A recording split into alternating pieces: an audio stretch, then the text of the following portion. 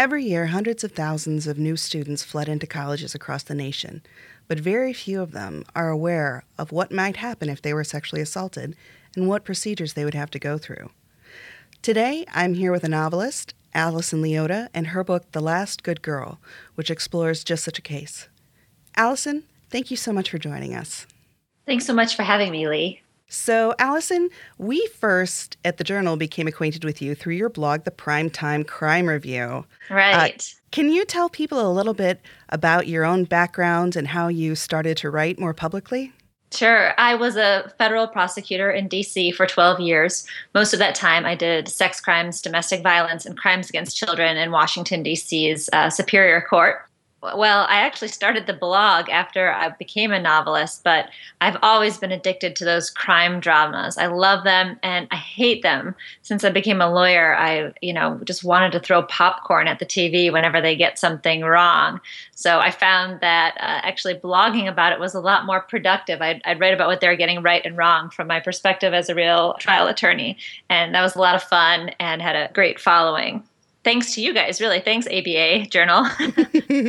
Well, we weren't searching for that, but we'll take it.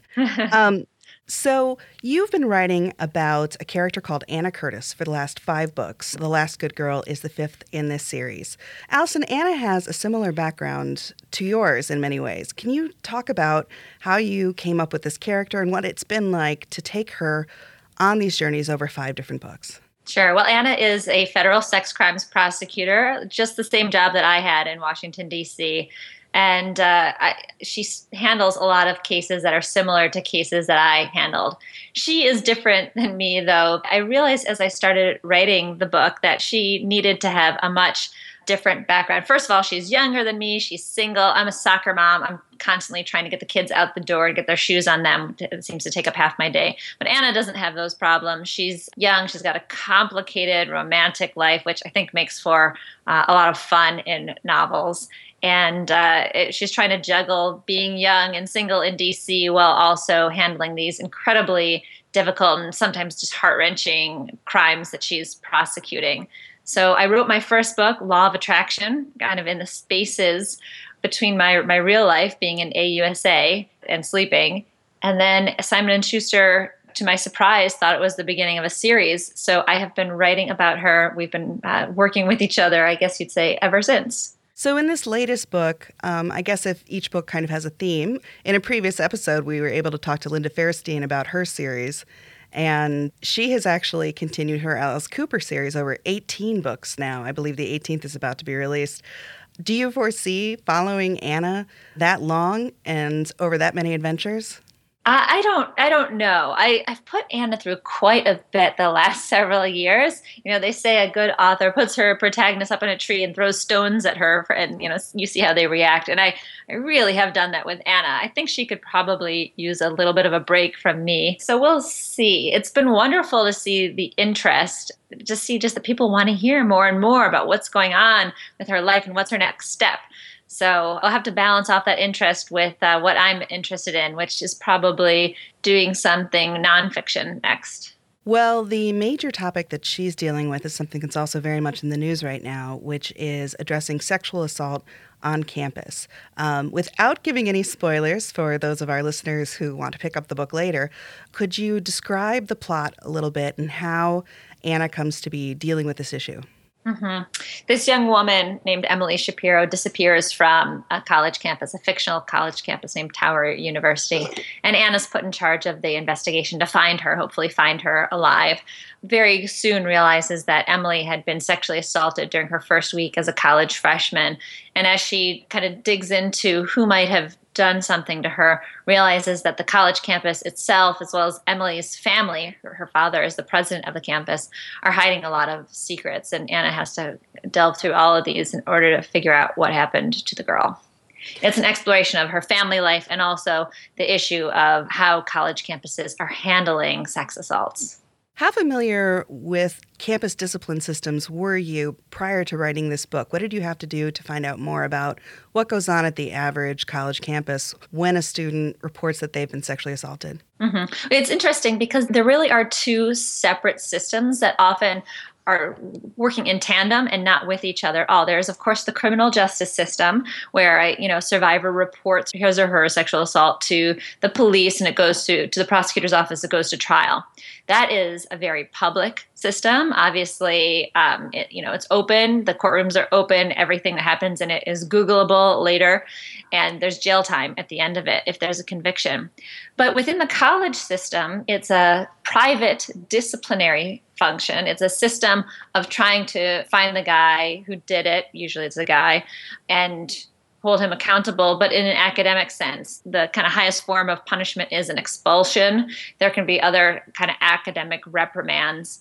But I think a lot of survivors don't realize that when they report to the campus, it does not necessarily get reported to the police. So cases that I had involving campus sex assaults may not have had a college disciplinary hearing going on at the same time.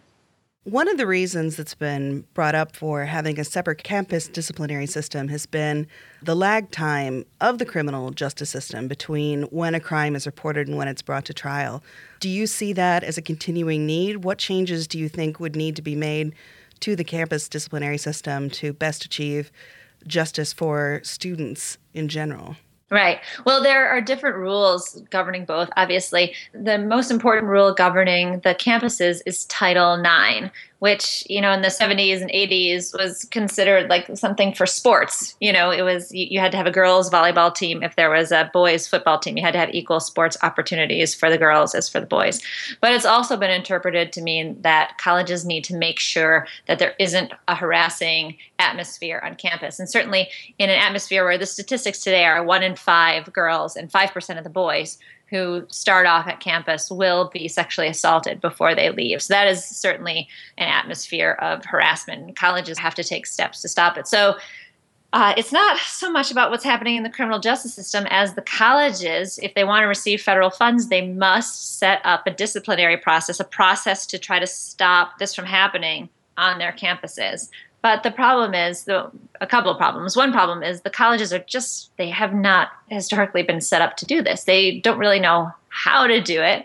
And the other problem is the incentives. There is really very little incentive for the college to find predators on their campuses. And in fact, quite the opposite. Colleges have historically kind of gone out of their way to not find the sexual assaults, because then they have to publicize the numbers, and that can make applications go down. There's definitely a deep-seated desire to not have sexual assaults on campuses, and sometimes that means not finding them.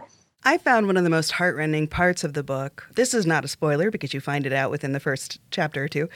Emma Shapiro, from the beginning of the book, is missing. And so the way you come to learn about her is excerpts from her video diary that she keeps as she goes through these processes and then finds out what punishment, or rather lack of punishment, her rapist will receive. And being the daughter of a university president, she realizes, more so than maybe any students, the kind of pull there is from university administrators to protect the interests of the university, perhaps over individual students. Mm-hmm. Were those segments difficult to write? How did you get in the head of Emma Shapiro? I'm just very interested in how you decided to introduce us to her via these video diary entries. Right. Well, she's missing in the book. We don't hear her voice, but what happened to her is so important. And I wanted to find a way, a vehicle for her story to be told while you're, going through this process with Anna of trying to find her. And I actually find where we are today in terms of how we tell our stories, our own personal stories, is such an interesting place because of technology. People tell their stories on Facebook and on Instagram and Twitter and on YouTube. There's all sorts of amazing ways to document, to kind of have a daily diary that's just not that little pink clasped book that we used to keep on our bookshelves. So I made Emily have a vlog, and I actually watched a lot of vlogs by college students myself, it's just a very interesting way to see kind of what it's like to be a young woman on campus. And I learned a lot about kind of the cadence of college girls today. They definitely speak in a way that I tried to capture in the vlogs. I also learned a lot of makeup tips. I think I'm probably better at applying eyeshadow now because of all the time I spent on those vlogs. so useful in multiple ways. Yes. So, as a novelist, you have to make a story gripping and interesting and entertaining and bring something new and exciting and cliffhangers and all of this, especially in the genre you're writing in, legal thrillers. Mm-hmm. So, how do you balance and what is the responsibility of pop culture, like books, like movies, like TV shows, to portray the actual processes the way that they are in real life and still tell an entertaining and gripping story? There must be a lot of temptation to ramp up or exaggerate. Do you think that pop culture, like books, like movies, like TV shows, have a responsibility to reflect accurately what actually goes on in cases like these?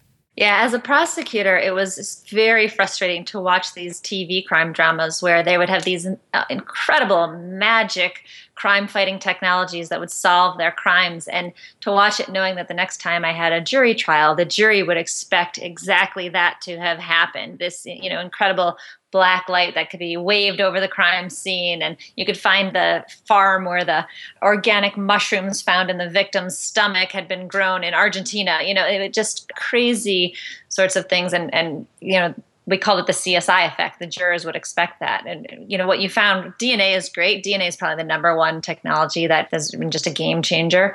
But a lot of times, especially with sex crimes, it's not about just the fact that something happened, but who said what. Was consent given is the number one issue. And for that, you need to find out, what was the relationship between the parties. And for that, a lot of times the best investigative work is done by a detective with a notepad and some people skills.